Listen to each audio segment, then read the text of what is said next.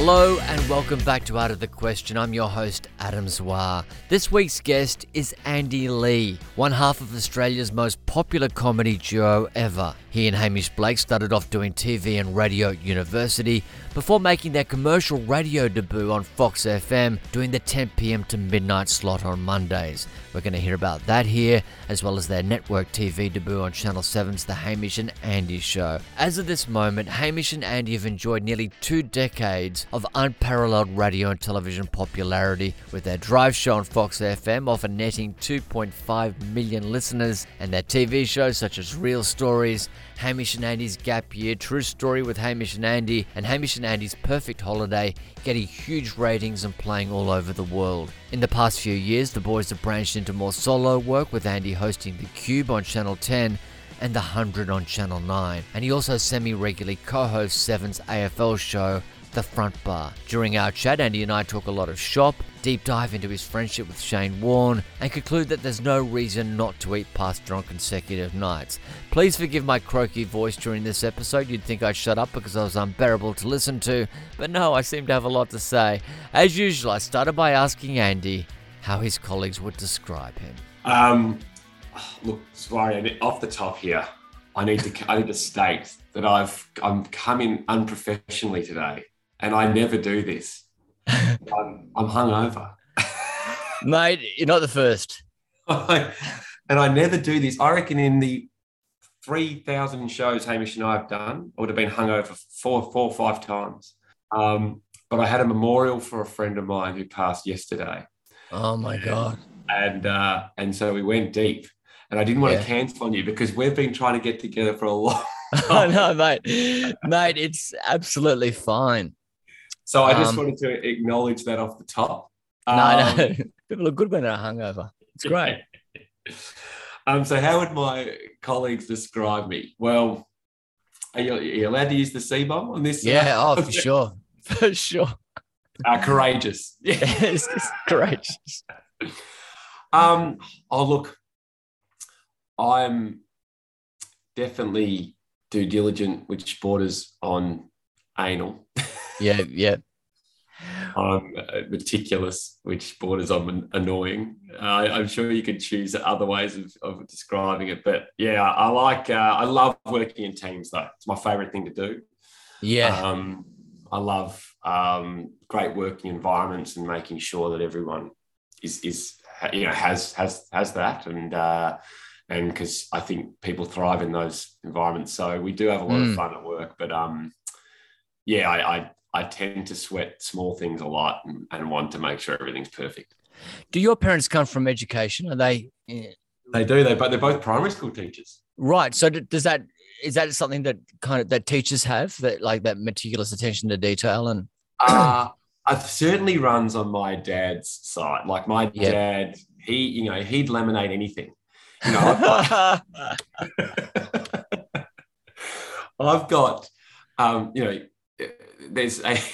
we bought a bread maker years and years ago, and the manual is laminated as soon as it comes out of the box. Dad does that. For the TV arrives, everyone throws out the instructions. Dad puts everything in a manuals folder with their own sleeve. So I have inherited a lot of that. He's troublesome. Like, he loves things being ordered. He loves schedules. I like the same. He loved when he discovered calendars, iCal and stuff. Game changer for him. Yeah.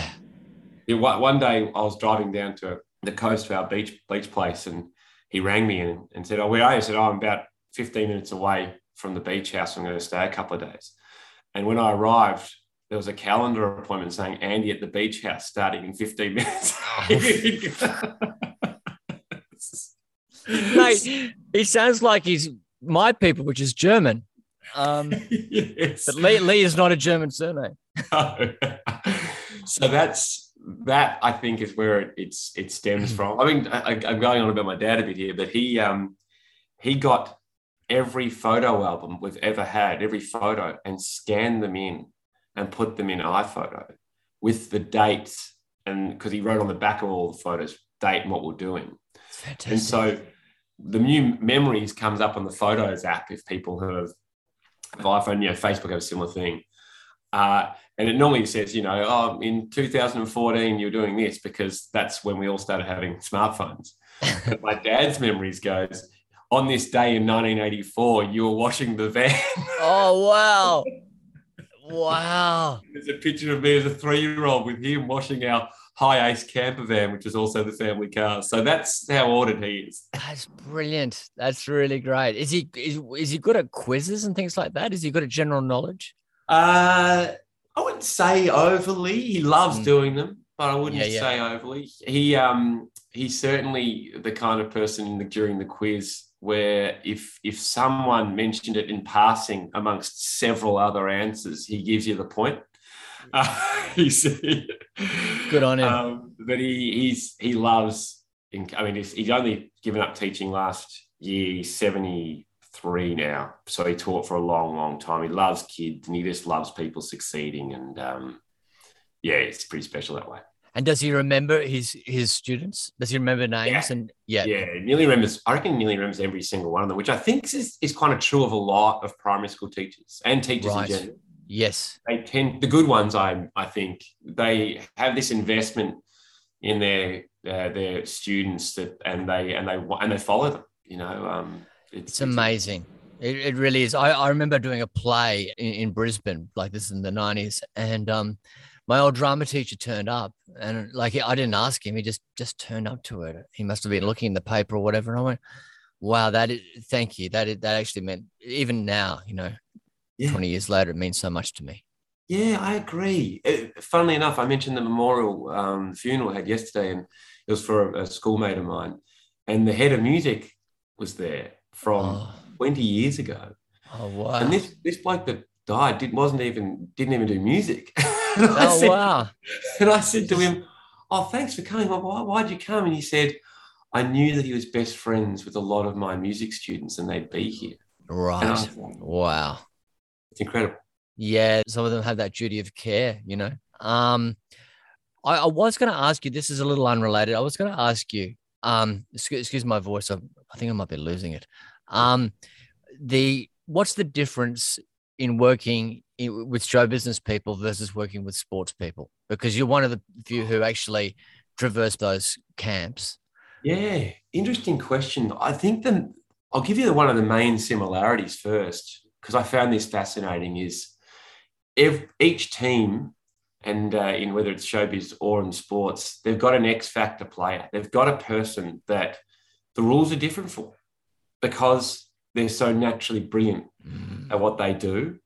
And you have to massage that. And it doesn't, people that bothers some people, because you should be keeping, it should be fair and everyone should be treated the same, but it's just not the case. And, you saw that in The Last Dance, the Michael Jordan documentary, the way they let Dennis Rodman go to Vegas for 3 days in the middle of the season. The coach is cool. I think that's true of showbiz. And I think it's a really important part of leadership, whoever's in charge of those teams, to get it right. Because, with Dennis Rodman example, it worked out really well for them. But you can breed a bit of, dissent in the ranks. But it's important to get the best out of those people. And I feel Hamish is one of those guys, not that he's going to Vegas for 3 days. I find him so brilliant at what he does. And he just prepares differently. He doesn't need, and you realise that not everyone needs to sit there with pads and pens or needs to attend all meetings. In fact, it's better that some people don't. So I think that's, that's a similarity. It's a similar thing with sports people. Glenn Maxwell in the cricketing world is another great example of just, he plays ridiculous shots that will sometimes get him out, and everyone remembers the times he gets out and say, why is he doing that? But equally, he's disarming and winning games to stop his own bat from doing that exact thing. 100%. Really fascinating science, I think, trying to harness and capture the brilliant, the geniuses. And put them in the right frame of mind. Talking of geniuses, I was keen to know how Andy's friend, the late great Shane Warne, dealt with being that much better than everyone else at his chosen vocation. Warnie sometimes didn't realise that his natural brilliance not everyone had. And when I was, working with him at the Melbourne Stars, he asked stuff, particularly of bowlers. A good example was Clint Mackay, was a fast bowler. He was bowling, and Warnie had set up a field for a wide Yorker. And I know we're going deep into cricket all of a sudden. Oh, mate, I love it. Clint Mackay wasn't really great at bowling wide Yorkers. Very good at slow ball bumpers or slow ball bounces, Yes. and your straight Yorker and so on.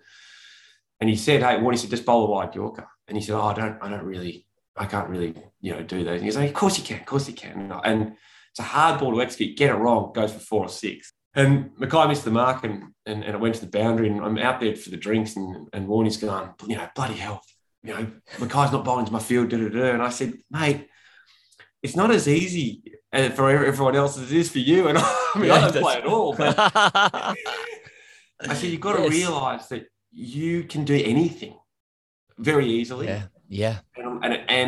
And you're confident to do anything, bowl any ball whenever you want. So even just belief is a big part of it. And we talked a little bit about that, which was kind of interesting. Yeah, I bet. Yeah. I mean, I'm intrigued to hear that, because I never had the pleasure of meeting him. And, not only did I not meet him, I had a lot of friends during his 1 year suspension who actually faced him. It was probably you too. It's like, I'm so jealous. I have faced him. It wasn't during his suspension, but I've faced it. But yeah, he fascinating fellow, amazing leader. At times a chaotic leader, because he had so many ideas. As a coach, definitely he needed really good kind of lieutenants around him, because they could kind of take the essence. But Warnie wasn't great at sticking to a plan, because another great idea would come up, and they were both as good, but sometimes he could be changing too much. And it's kind of an interesting lesson in leadership. I think he would have been a fantastic captain if he had the right vice around him. Yeah. And again, when we go back to kind of harnessing someone's brilliance, it's about finding the right environment for them. I think that you saw in Michael Clark's captaincy many late night conversations with Warnie. Just like Clark did have that instinct of exactly when to pull a bowling change, and it was aggressive. Which was an interesting moment, because straight after a game, straight after a SARS game, straight after a training, Warnie was on the phone to Clark often, a lot, and that was back when the captain had a call and selection as well. So you're hearing Warnie, and I might be in the car with him or whatever. He's like, oh no, I don't think he's any good. And they're talking about selection and so on. And I found that an interesting thing, because not to say that Warnie was making calls, but obviously he was a confidant for Clarkie. Yeah. But it did put Warnie in a strange position at times with other players that were on the brink of making the Australian team within our group, because he's a conduit to one of the selectors. Yeah. And so it made it harder I think, in my opinion, made it harder for a few of them to actually question Warnie on some things, because not that they were scared to. I think just subconsciously you might find yourself going, maybe it's not worth it, because I want this guy to put a good word in for me, Yeah. Oh, mate, that's so interesting. What an insight, and what a world you walked into there. Oh, mate, I was so lucky. I'm so forever grateful to Shane for ringing me up and asking me to be a part of it, and coming in as his sidekick mainly, and then it kind of grew past that for the whole groups. But it was such an important and wonderful time for me, for those first 3-4 years with him. Yeah, it's interesting. I mean, you and I both felt all the same sides, I think, mate, but you're closer to the action side. Could actually just question you all day about that stuff. The next question is, what's the most unhelpful feedback you've received? Oh, I think, you know what? I actually think someone said to me once, don't start until you've got a clear idea of what you want to do. In part, that's true, but I actually think a lot of people end up not starting ever. Yes. And I actually feel now starting when you don't have a clear idea is the best thing. And just getting on with it, putting something down, filming something. And it's not committing to a project that you know is going to go out without knowing what's going to do. That's a disaster. Yeah. But the development process of any idea, whether it be in the creative field or an entertainment industry, or even just in your own workplace with a new system or anything like that, thinking that you have to have the outcome set before you start it, like, oh, yeah, and this will happen, and you need everything predicted. I think you tie yourself in knots, and I feel that it's actually better just to start now. I agree. As Malthouse said, no idea survives enemy contact. But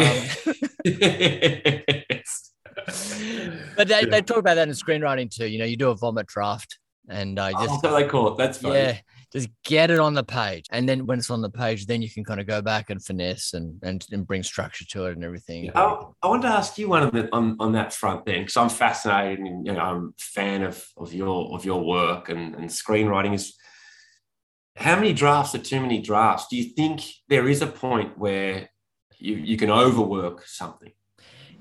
I think you already know the answer to this, because it's all about the people that you trust giving you feedback, including yourself, because it's obviously in Australia paid for, I think it's 3 drafts and a polish, generally speaking. Some producers will try and stretch the friendship there, and they go, we haven't got any money left, but hey, your name's on the script, so you might as well just do another draft. And you go, that's not fair either. I think there is a philosophy where a draft will go backwards. Mm-hmm. And but that for me is all about the wrong people giving you notes. And I mean, you would know from all your years of working in radio and TV, who gives the best notes and who doesn't. Yeah.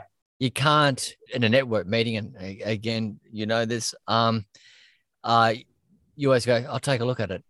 Yeah. Even for the worst note, I'll take a look at it. Yeah. I've slowly learned that, Adam. I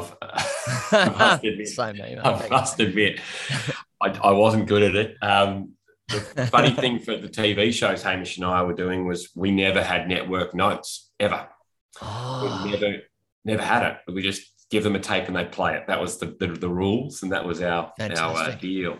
And only more recently on the 100, my recent TV show, was it a different, I didn't realise, but suddenly the network had notes. And, I think I'm pretty accommodating, but I had some clashes. Yeah.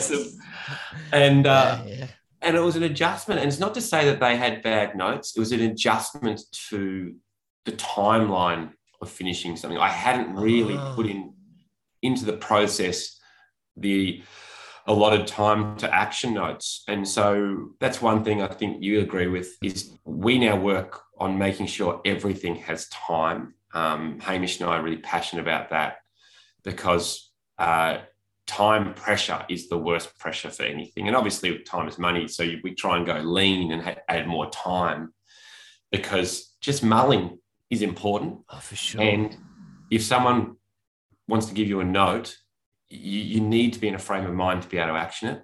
And if you're not, what's the point of ever getting the note? Yeah, that's right. Because you want to think about it. Just state. I mean, because sometimes I have gone, in my mind, I've gone, no, it's a terrible note. And then a few days later gone, yeah, it's actually okay. Yeah.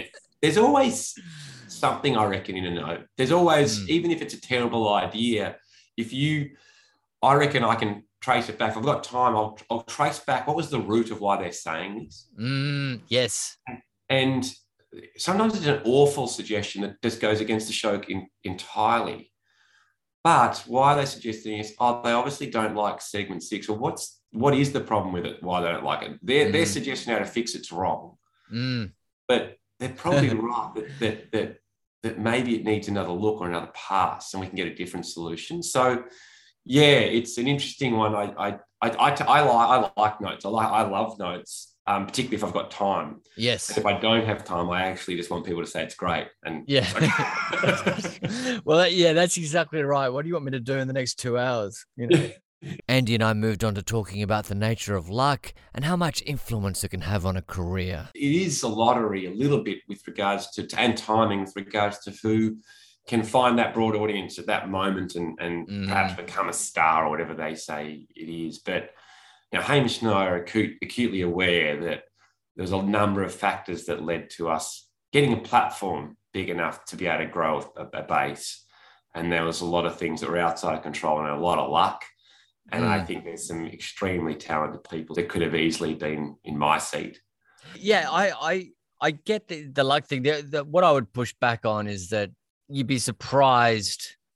I mean, leaving aside talent, which is indisputable, but you'd be surprised how much you actually know about the craft. And I think a lot of people, they could be really talented and they don't bother to look at the craft of how to actually put something together. It's, in the end of the day, it's a trade. And I find it interesting that they go, we're going to pull some reality person out of a reality show, put them on radio, and they're going to do 3 hours of radio.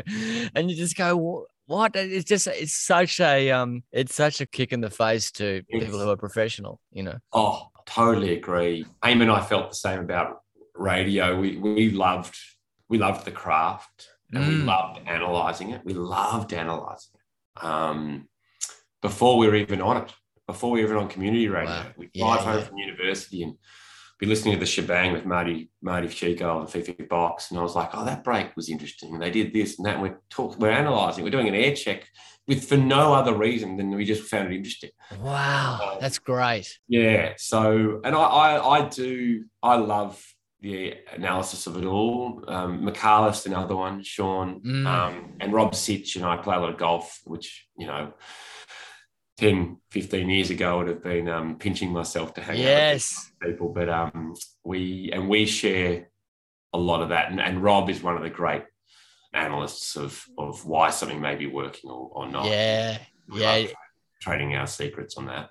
It's interesting because I did hear, the reason why I brought that up is I did hear this podcast with Conan O'Brien and Michael Schur, who did The Office and Parks and Rec and A Good Place.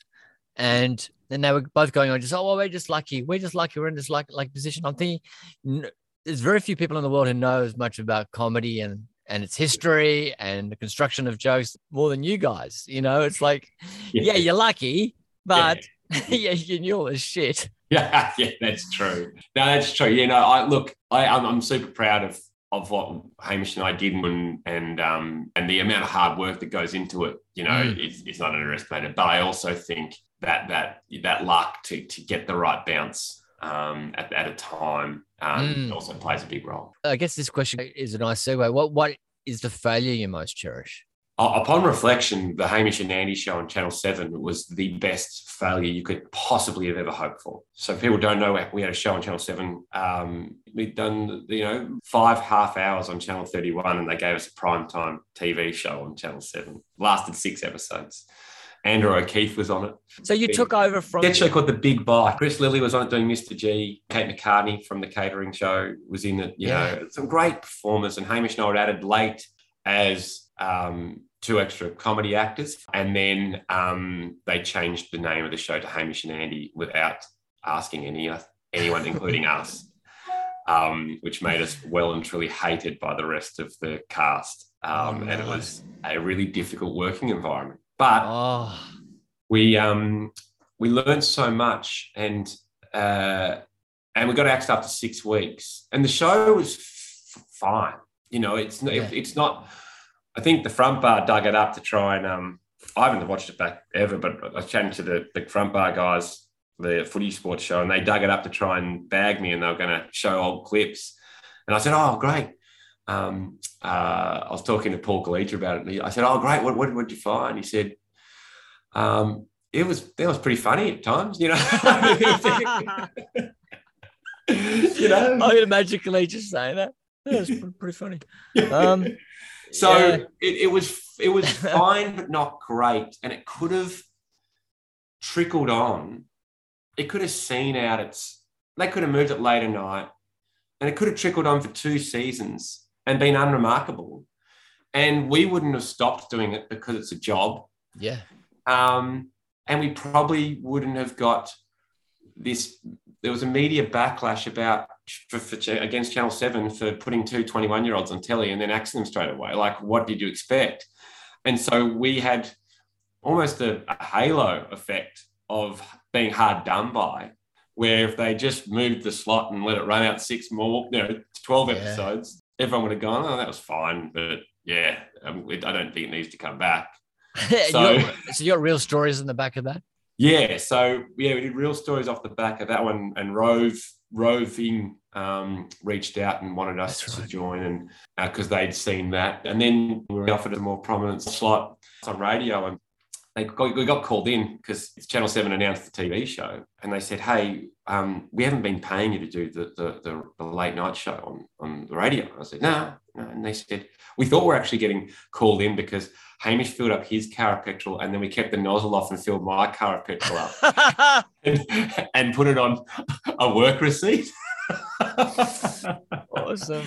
So they're like, we're not paying you. So no. Like, we'd love to back pay you for every show you've done if you sign this contract. And I'm like, oh, great. So the fear of missing out and the fear of us going, even though we hadn't really done or achieved anything, it kind of snowballed the other aspects of our career. And then this thing gets axed, and there's print articles saying it's unfair, and they're talking about it on ABC radio, it's unfair. And so that was getting picked up. And so we were lucky that failed. We were lucky it got axed. And because I think, again, we could have easily just pedaled along on a pretty crappy, sketch show for. You could have been like me, mate, and done the wedge. 52 episodes. Yeah. No, I mean, no, mate, no. I'm genuine. I'm being genuine. It's like yeah. Can you see? The comparison though, don't you? When for sure. Probably want to be doing something. Maybe, I mean, I'm putting words in your mouth, but maybe you're in a situation where you feel like you're not best exploiting your talents. Yeah. But you've got a job. I think that, it was just flying miles, just kind of being in front of the camera and going, okay, well, this is what I look like when I do this silly voice. And, you won't be pulling that face again. No, you're spot on. I mean, people underestimate the flying hours. That's why I love Channel 31 so much.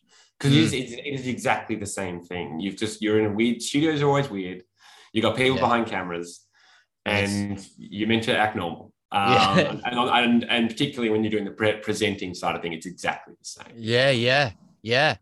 It's so just becoming comfortable in that environment is all it is flying hours. And it's that notion, just like with studio, you've just kind of reminded me that, when you have your live audience in one night a week or whatever, and the impetus is to yell.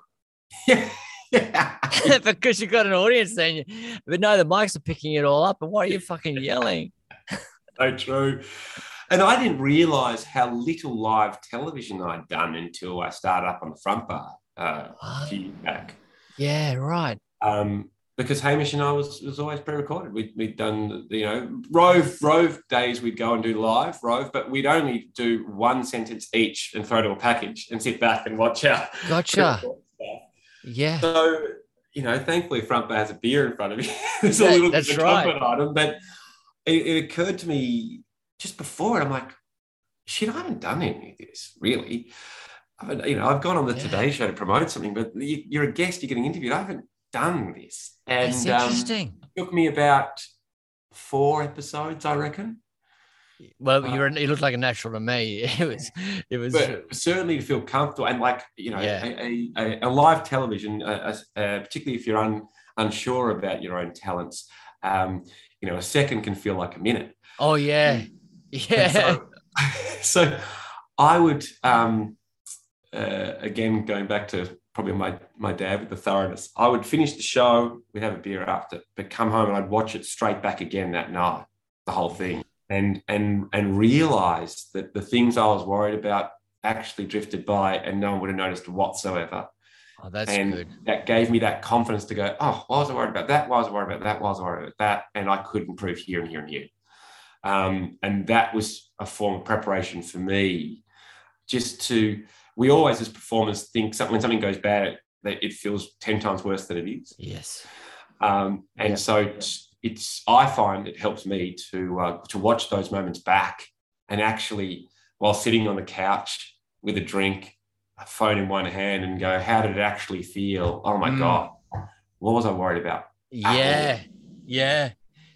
Should be like paying and not worry about anything. Yeah. There are some levels where it becomes disturbing at the other end of the spectrum. That's right. There was you reminded me in 2012, Lawrence Mooney, Pangy, and myself hosted the Paralympics, and Pangy was on like doing outside broadcast. So it was Mooney and me essentially doing 3 hours on day one with no medals, no competition, and it was diabolical. And just like looking at social media afterwards and just this kind of like tidal wave of hate. And we got better. It was just such a baptism of fire. Like people don't underestimate that. That's why I'm in awe of sports commentators. Yes. When the rain delay hits or when something happens and they've just got a pad. Yeah. And padding is hard. I mean, we easily waffle when you're amongst your mates, but when someone's behind a camera, like pulling their hands out to say, we need more time, live, you catch a glimpse of this person kind of mouthing to you to pad, and you go, all I want to say is someone's telling me to pad. That's right. That's right. It's the worst sign in show business, though. Oh. Andy, what word or phrase do you most overuse? Wow and amazing, actually. So I'm worried now that over this last, 20 minutes we've been chatting, I've used it too many times already. But one of the things, I edit all the shows that I'm in, which again makes me sound like an absolute narcissist that I watch back every single frame. But duty of care, mate. Yes, but I do feel a show can be ruined at many different stages. Actually, it can be ruined in scripting. It can be ruined in the way it's captured, and then it can absolutely, no matter how good those first two were, can be killed in an edit. So, when you put so much time and effort into the first two phases, why leave the third one to chance? Has always been my 100%. feeling. Yeah. So I do get to see the phrases I use a lot, and wow and amazing. I might kill it. I might feel it, my padding when I'm trying to think of something to say. If I'm kind of interviewing or talking to someone, and they say something, I go, oh wow. And then I wait and think, and then I come up with something. I love it, mate. I love it. Do you have a motto? You can have pasta on any night of the week and subsequent nights as well. Yes. My girlfriend always says to me, no, we had that last night. It's like, not a rule. Doesn't matter. You can keep going. I'm the same, mate. I've been patronizing this Mexican joint up here in Byron Bay, and I bring a lot of people there whenever they come up. I make sure that business, I think I'm holding the business up. Well, that's not true. I'm not holding the business up, but I'm worth thousands of dollars to them from the amount of people I've brought there. So the other night I approached the counter to pay, and the maitre d' asked me how my meal was, and I said it was great, and I'll let croaky-voiced Adam finish the story. And she said to me, we do have other things on the menu other than chicken tacos, don't you? And I said, yeah, but I like the chicken tacos. Yeah. And she said, yeah, but I think if you look at the menu and try some other stuff, you'll like other things. And I said, yeah, I like the chicken tacos. It's just leave me alone. I don't want you to hear about you bagging me in the kitchen. There's that dude who wants the chicken tacos again. Yeah, but I don't know why restaurants are so keen on making you try other things. Yeah. Like, unless it's an upsell, like try the $89 steak or something. Yeah. I don't know, like, but you always have the chili scramble. It's like, yes, the main reason I come here. That's why I'm here. Yeah, exactly. I know it. I don't want to risk meals. They're one of my most favorite things to do. And if I start gambling here, well, that's a lot of anxiety as you bring out something, the enchiladas. It's a lot of anxiety. It's dead right. I don't want to risk anything. I want to have your pork. The last question, mate. If you could go back 5 years, what advice would you give yourself? Invent a game called Wordle. Yeah. Beautiful.